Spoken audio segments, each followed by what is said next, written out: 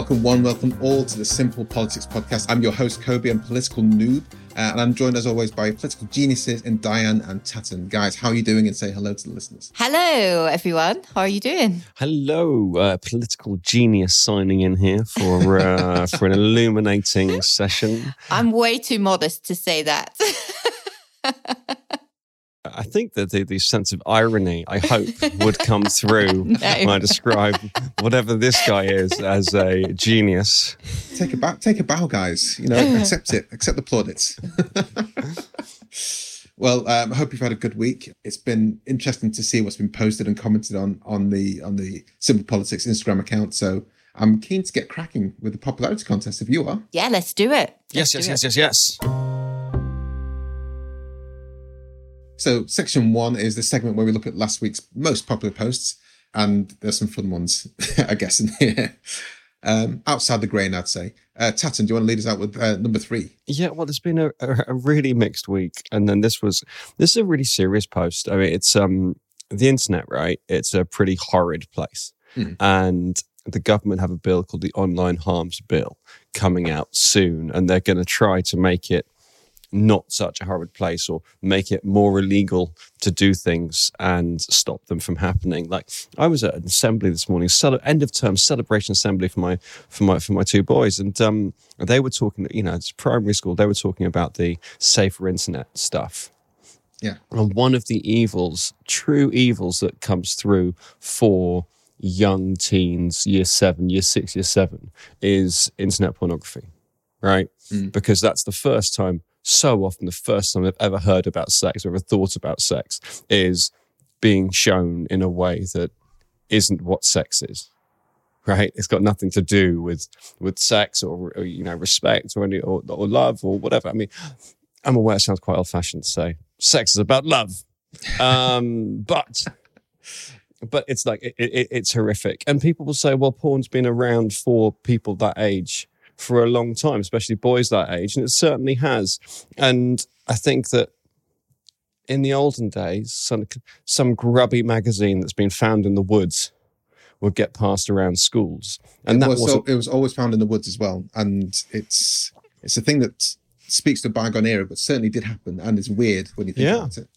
Like I stumbled across like a semicircle of like 3 or 4 filthy, I mean, in terms of being out in the weather as well as content, filthy magazines. It's like someone had arranged some ritual there. But anyway, the point is, these kind of still soft porn images are a world away from the disgustingness of children learning about relationships through what there is now. And is this talking just about pornography? Is it looking at other aspects such as cyberbullying?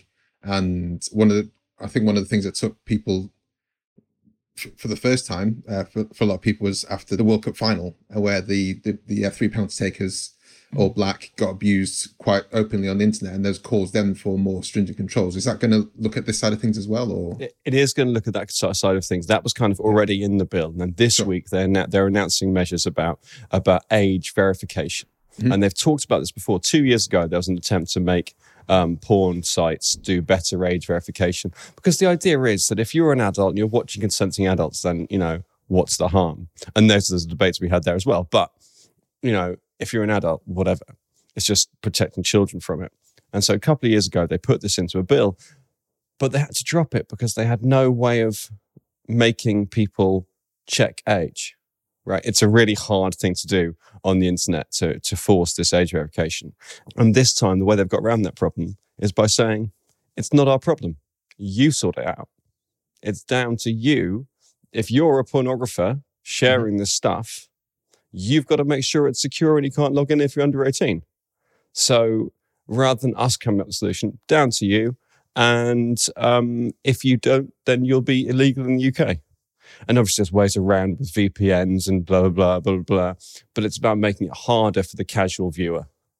And you say this is broadly welcome, but there's been a feeling that it's not going to solve all the issues. Yeah, I think that's fair. Like, obviously it feels like, I think for most people, like a a good move, really. As Tatton said, if you're an adult and you want to watch certain things, then that's different, isn't it?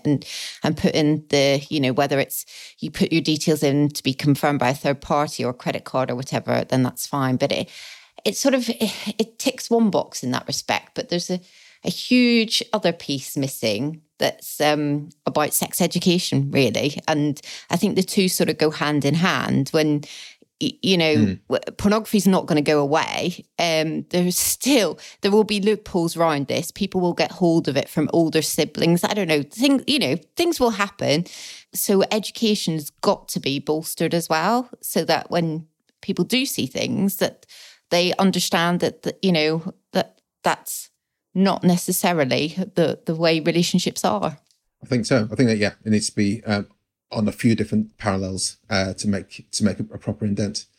So number 2, Diane, what was the second most popular post? Okay, number 2 this week. So the PM stood up just before PMQs. He took us by surprise, actually, and very much so, and said, "Great news, guys! All COVID measures, including the legal requirement to self-isolate if you have COVID, I probably going to end that a month early, and I'm going to come back on the first day of Parliament, because we're going to talk about this, but they're off next week and back in the week after, and he's going to come and give us more detail on that and flesh it out a bit."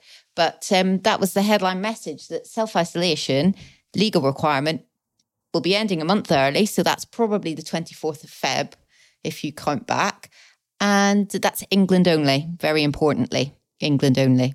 Yeah, we talked about the differences between the different member states of the UK and how they're approaching COVID, and that being a marker of how people actually understand the United Kingdom, how the different areas work. My predictions are always terrible, but I promise you, Nicola ain't going for this. Right? She is not down with this. No. What are people saying about this? Because I think there might be a cynical aspect where I think, Boris is trying to divert attention from other things that are going on. Is there an undercurrent of that in the comments? I think there's definitely a thought that this plays to it'll be popular with people, particularly Liberals, who want an end to restrictions anyway and feel that we've kind of gone far enough with what we could do with COVID. And then there's a lot of other people saying, well, this feels like a bit of a bolt from the blue. And where's Chris Whitty? Was a big comment on the internet this week. What does he think of it?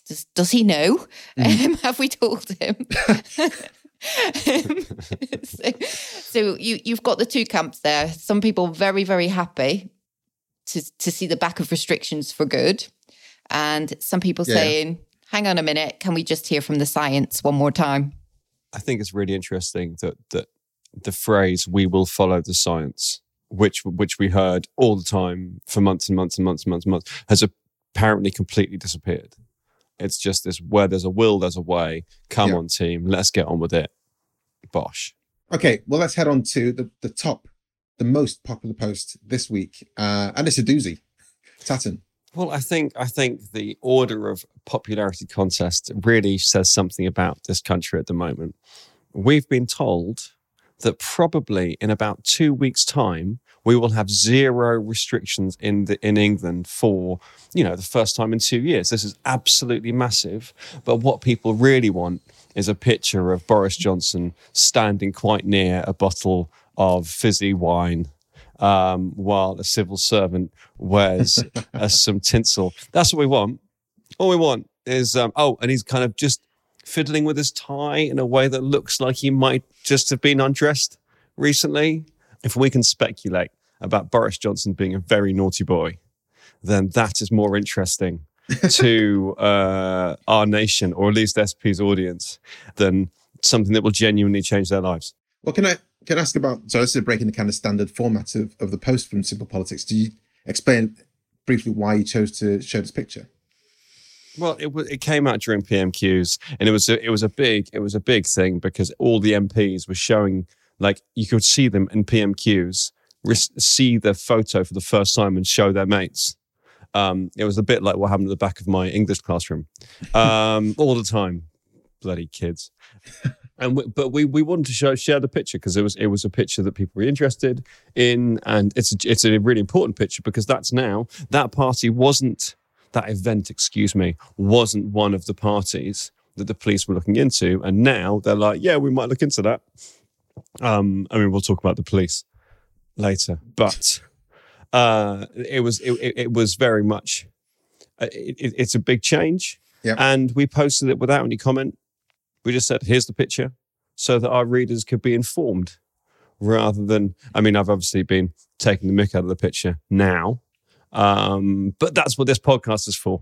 There's one of my favourite mick takes, I don't swear in this podcast, was, and I don't know where it came from, but the comedian Dave Gorman on Twitter, he posted the picture as well, but instead of the picture behind Boris Johnson is a picture of, I don't know, this ages me and will potentially age a few people. The TV show Neighbours, there was a famous picture of one of the characters, Mrs. Mangle, was painted by a character called Helen Daniels, and it was such a caricature, funny image. And someone has imposed that picture on the back of, on top of that picture, that it caused a bit of a furor on Dave Gorman's post. And I thought for a while that was a real one. I was like, why is Downing Street got a picture of Mrs. Mangle? But it wasn't. The real one is on the Simple Politics post. But there's been a lot of comments. There's been a lot of comedy around this, as you said. What were the readers saying about it? There were people who are very underwhelmed by this as well. There were outrage and then there is underwhelmed. There are people who've looked at that and said, that's the worst party they've ever seen, if it is indeed a party, alleged party. It's maybe not the huge deal that people think it is, but that's definitely a view. It's not full on Kayleigh, is it? No. I love that Kayleigh is like your biggest party. Like the biggest party in your head possibly is a Kayleigh. I was just thinking, what would the Conservatives go for? They wouldn't go for a rave. They're not heading to manumission in Ibiza, are they? They're at a Kayleigh. No, I think you're just giving away more about yourself than you meant to. But that's cool. That's cool. I think that the thing is, the point is, it was a virtual quiz, Christmas party rather than Christmas party. Mm-hmm. This is where they're doing the right thing, which is encouraging people to be at their desks and have some fun and have, the Prime Minister there as well. So you can see the work aspect. They were socially distanced, those three. They were looking at the computer. Yeah, there's a wider image of it. There's a fourth person who's also pixelated in other images. So there's potentially 4 people in that room. But yeah, that's probably sideswiped you. Well, I read something today that said there was a feeling around Westminster and 10 Downing Street that they were just all one big essential key worker bubble, because they have to go and cross departments all the time, and it was incredibly full on there. And it then said, but the problem was that's not a thing, right? Yeah. Work bubbles weren't a thing. No. Yeah. Ever. So it's like labouring under that misapprehension, and through that, the kind of party culture grew. Okay, guys, let's head to the Thursday debate. Hello, I'm Hannah Flint from the First Film Club, a film podcast series dedicated to established and emerging talent, both in front of and behind the camera, and the feature debuts that launch their careers. From the new drama Mass to the cult classic Heathers, each episode is dedicated to a film, a guest, and the behind-the-scenes stories, memories, and advice from their time on set. Find us, The First Film Club, wherever you listen to your Stripped Media podcasts. Come join the club. Every week on a Thursday, Simple Politics Instagram account set you guys, the readers and the listeners, a debate topic. And this week it was, how, if at all, should politics be taught in schools?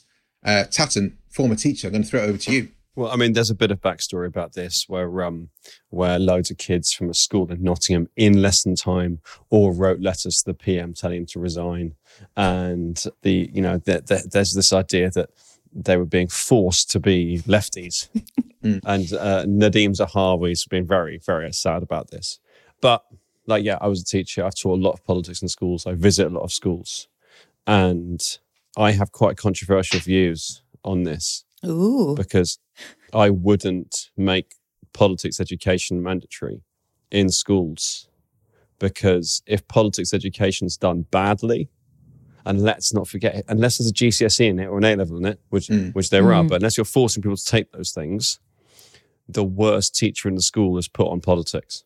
Right? Because the school's got to put their staff where the grades are. English, science. Right? Yeah. So they put some numpty muttering something about how the House of Commons works. And really, who cares about how the House of Commons works?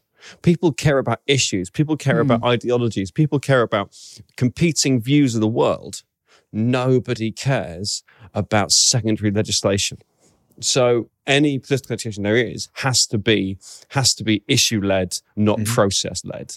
Whereas at the moment, the citizenship curriculum is very process-led. And just have the young people at the centre, what do they want? What changes do they want to make? And it shouldn't be telling them. We shouldn't be telling them to make the PM resign. But that's ridiculous. If that happened, we don't know. We don't know exactly what happened. I think good quality, which I don't know how to do that unless you force people to have a GCSE in it. I mean, Ofsted can look at it, but it's quite hard for them to drill down subjects that aren't examined. So find a way to make schools give it a high profile, put good staff onto it, and make it issue-led, humanity-led. So what you're saying is if you do it properly. Know what you're teaching and know what's going to engage people. Like, if it's civics, if it's learning how many MPs there are, that's really dull. If it's this is how you vote. Well, if you make someone care about voting, then they can find out how to vote really easily. Voting isn't a hard thing to do, right? You pitch up at a little parish hall and you put a cross in a box next to the one what you want, right? That's it. That's game done.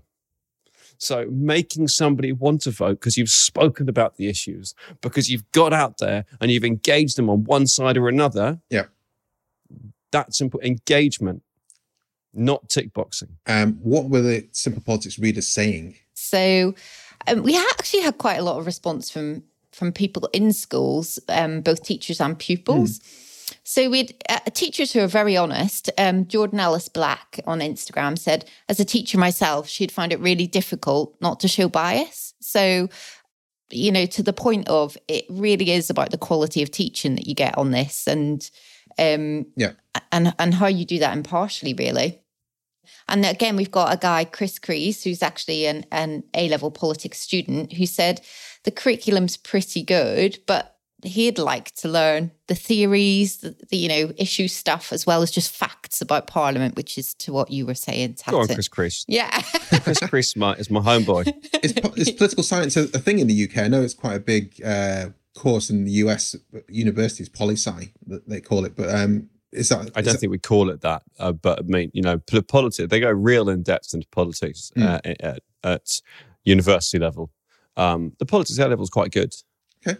Any of the comments, guys, you want to pull out? Deb Reiter knows that what they are talking about in a practical, fun way that doesn't get bogged down in history. Yes, Deb Reiter. E.g., put class members in political roles. Yes, Deb Reiter. Give them budgets to choose what needs more spending on it. Yes, Deb Reiter, etc. Well, don't etc. me, Deb Reiter. I want to know more ideas. I'm loving it. Don't give me etc. This is, in some schools you have the opportunity to take part in the Model United Nations where you have those budgets and you play those kind of things. So it sounds like what Deb Wright is suggesting here is a similar kind of setup, but in just the UK politics or within the politics within your school. Yeah, getting people to choose on priorities. Yeah. I'd also like to mention Mrs. Kate Finch because we like Mrs. Kate Finch a lot because she says that we're good. And that's our favourite type of comment. She said, "We really enjoyed your lockdown approach. We did some education sessions during lockdown for Key Stage 2 and bought Political Odyssey, it says, which gets the name of the card game wrong. And we have a card game called Policy Odyssey and it's really, really good. And you should definitely buy it. And it's called Policy Odyssey and it's really good. And you can get it at spstuff.co.uk. That was me adding into her comment. Excuse me. That's not what she said. She said, Political Odyssey, it brings engagement. Any way to get the young engaged and feeling like it's not a lost cause. And this is what you're saying. From a former teacher, Tatton's current teachers and current students, I think that covers a few of the different areas there. Let's head over to part 3, bills, bills, bills.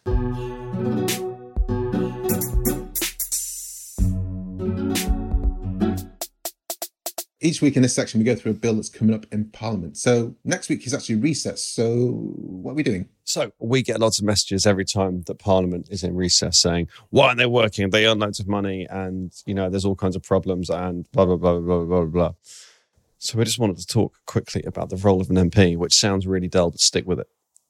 An MP is elected on two things, really. When you vote for the name and you vote for the party. And the party, a lot of people just vote for the party because they've never heard of the random, I don't want to use the word grant, the grant that's standing for the for whichever party it is.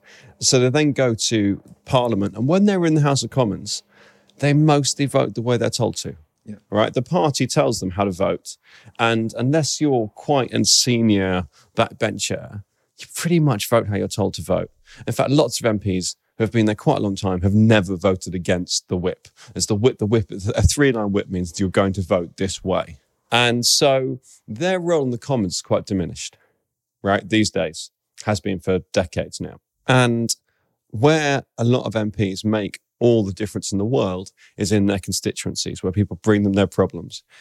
And these aren't problems that the MP should be able to fix, that on paper the MP could fix. But these are problems that a letter from the MP on the headed House of Commons notepaper can change things, right? They can ask questions of the council. They can ask questions of the immigration office. They can put a bit of pressure on and really improve people's lives. The constituency work of MPs, it's a huge amount of work. They get so many emails, so many people come to see them. But the constituency work, which they normally do on Fridays, which almost all of them do on at least one day of the weekend as well, they then carry on doing during recess. And the reason recess falls over half term is because Tony Blair changed the way Parliament works, House of Commons works, to make it more family friendly. Okay. So to encourage more, specifically, he said to encourage more women to become MPs. And then lots did, and they were called Blair's Babes, which just isn't a term that we would have today, I don't think. It was in the 90s, wasn't it? It was in the 90s. Lad culture. It was acceptable in the 90s. Yes, it was. Like David Davis. When David Davis ran to be Prime Minister or leader of the Conservative Party, he got large-breasted women in T-shirts saying, "It's double D for me." Oh, lordy. Like, that wasn't that long ago. Like, I think he was roundly laughed at the time, but it's like, we've made a lot of progress, right? We've made a lot of progress since that time. But the point, so rather than having longer recesses during what would have been term time, Parliament mostly breaks up for the holidays. And again, the point is, they're not going on holiday, they're being in their constituency, working in their constituencies. They break up generally over the school holidays so that if they have got children, that kind of works. Can I make a really obvious point? Because I spoke to someone not terribly long ago who didn't realise this, but say, for example, you have an MP from a party that you didn't vote for. So, you might have voted Conservative, but you've got a Labour MP.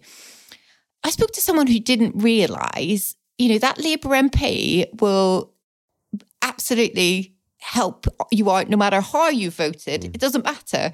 They become your MP for you no matter whether you elected them or not. And I think it's strange some people just... It's really important. Yeah. And a lot of people, I think, don't understand that MPs will move heaven and earth to help your cause. What they won't do, if you voted Labour and they got a Conservative MP or vice versa or whatever, what they won't do is change their mind about a bill.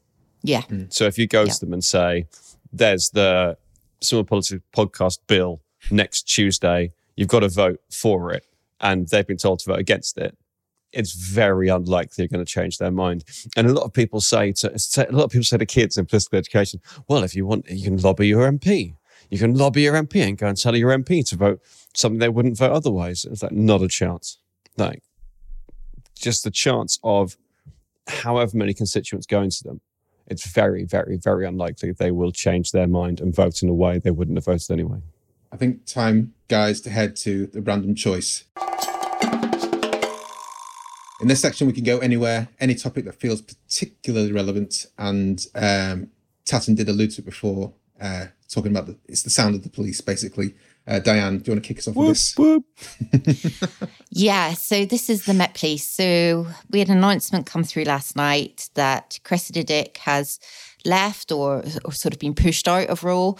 It's no surprise. Sadiq Khan was not a fan of hers. He made that very well known over recent weeks because of a number of things that have happened basically on her watch. And effectively, he said she was on notice as of last week. And it kind of transpires today as more's come out about the story that he invited her to a meeting last night about her plans to change the culture of the force and wasn't happy with whatever she presented to him. And hence she is gone. I mean, there's been a number of things that have been most prevalent with the Met. I'm sure this translates to a lot of the forces across the UK. But I think a lot of this started with what people saw with George Floyd in the States, and then how that permeated with people's trust or mistrust of police in other nations. And I think that we've seen here, there's misogyny, Sarah Everard. I mean, for me, one of the worst things ever was being told, if a policeman comes and asks you for something, if they're alone, run away, get on the closest bus. And if you're not supposed to be trusting the police, then what are they there for? And I find that a really big struggle. So I imagine that was a huge red flag for Sadiq Khan. I don't know. That's just me. That's me warbling there. That's me pouring my heart out at that point. You can tell you're a political novice, Kobe.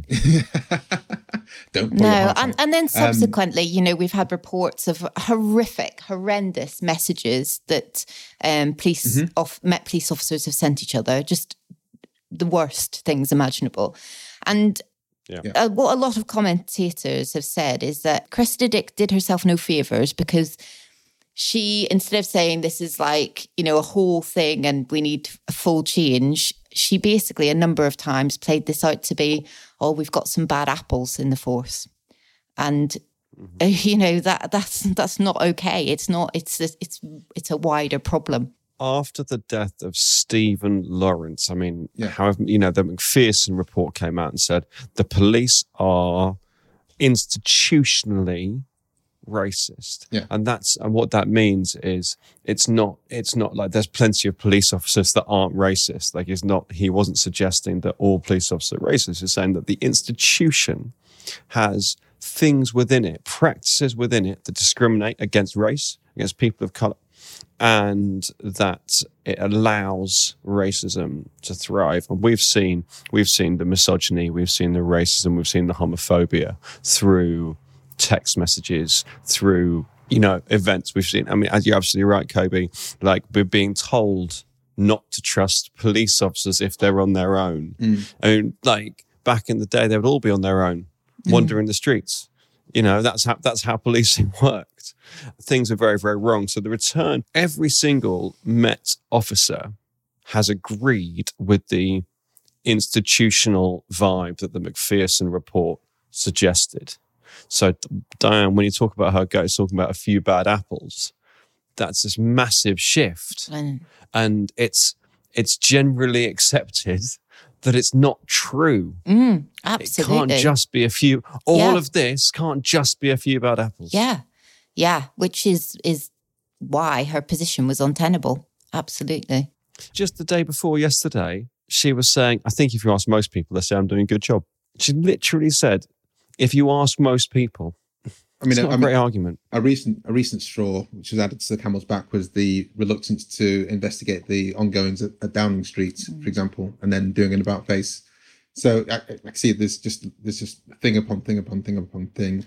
The bizarre thing about that is that they said, no, there's no case. And then Sue Gray investigates. Like, certainly in no police drama I've seen on the TV has the detective said, no, it's probably nothing. And then some civilian's gone and done the work and goes, here's all the evidence. Go, oh yeah, look, that's something now. I'll investigate. It's not how it's supposed to work. Yeah. Can you guys explain the role of Sadiq Khan in Cressida Dick resigning, and then the role that he will play, and the mayor, I should say, in general, and the role of the choosing the next head of the Met Police? Yeah, well, ultimately, it will be Priti Patel as Home Secretary who will be making a hiring decision, but she needs to work in cooperation with Sadiq Khan because he is London Mayor, and he's going to have a big say in this. So it needs to be collaborative, and I'm not sure how much they are on the same page. That remains to be seen.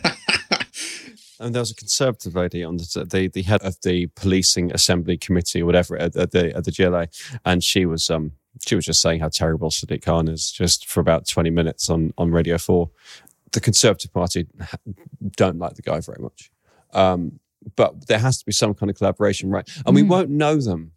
Like Cressida Dick was quite famous before she became police commissioner. I mean, let's not forget she gave the kill order on John Charles de Menezes.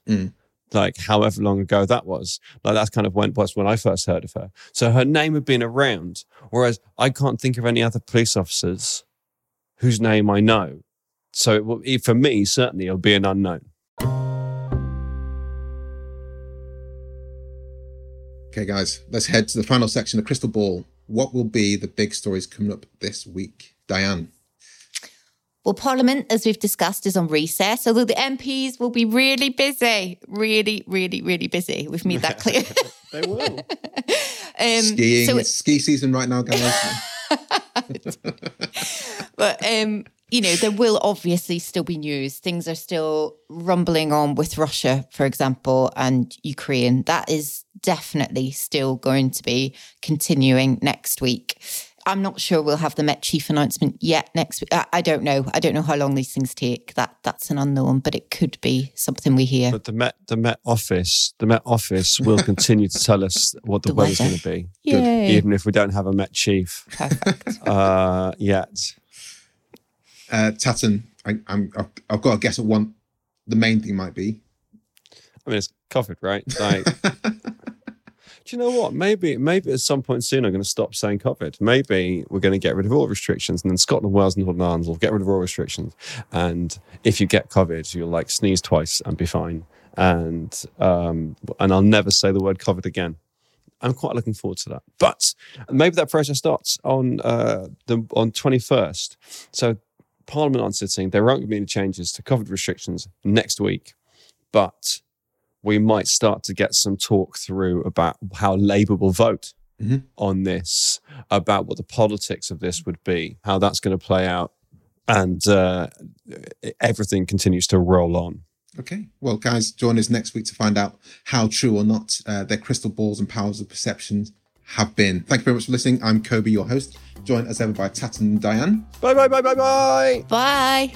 And do follow the guys at Simple Politics on the Instagram, because that's where you'll get the minute-by-minute, blow-by-blow accounts of what's going on in politics and the news in general. Goodbye.